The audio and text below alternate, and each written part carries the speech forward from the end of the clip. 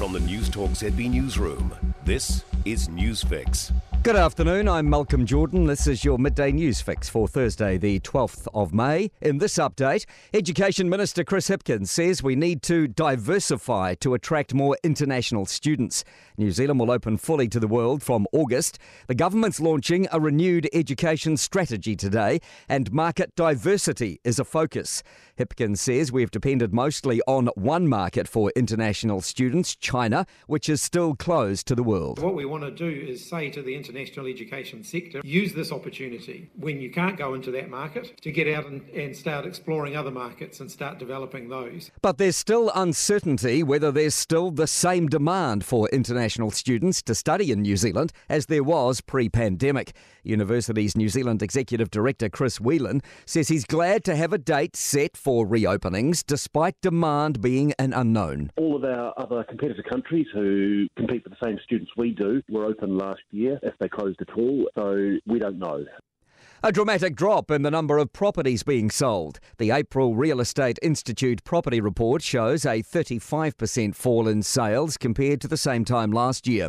Wellington saw its biggest decrease since 2009, down 34.6%. Auckland's also seen a significant drop in sales, 41.3%, but the biggest is in Marlborough, 53.6%.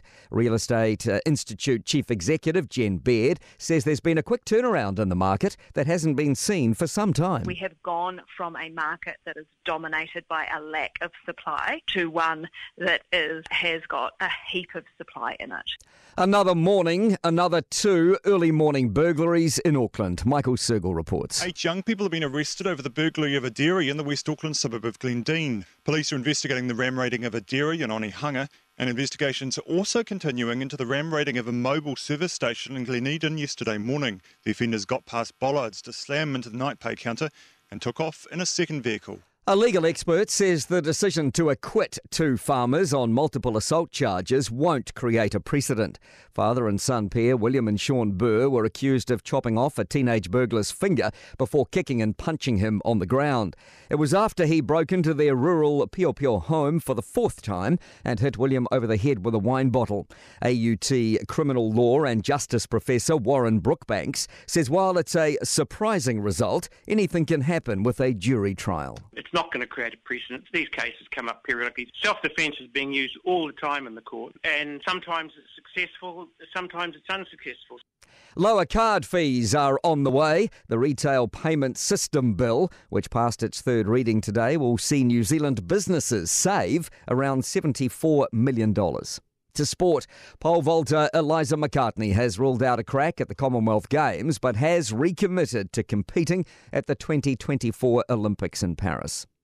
Moana Pacifica have stood down 2 players for a breach of team protocols.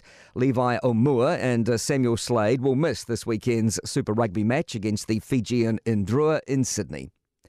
Manchester City have scored 5 goals for the 2nd straight game to move to the cusp of retaining their Premier League football title.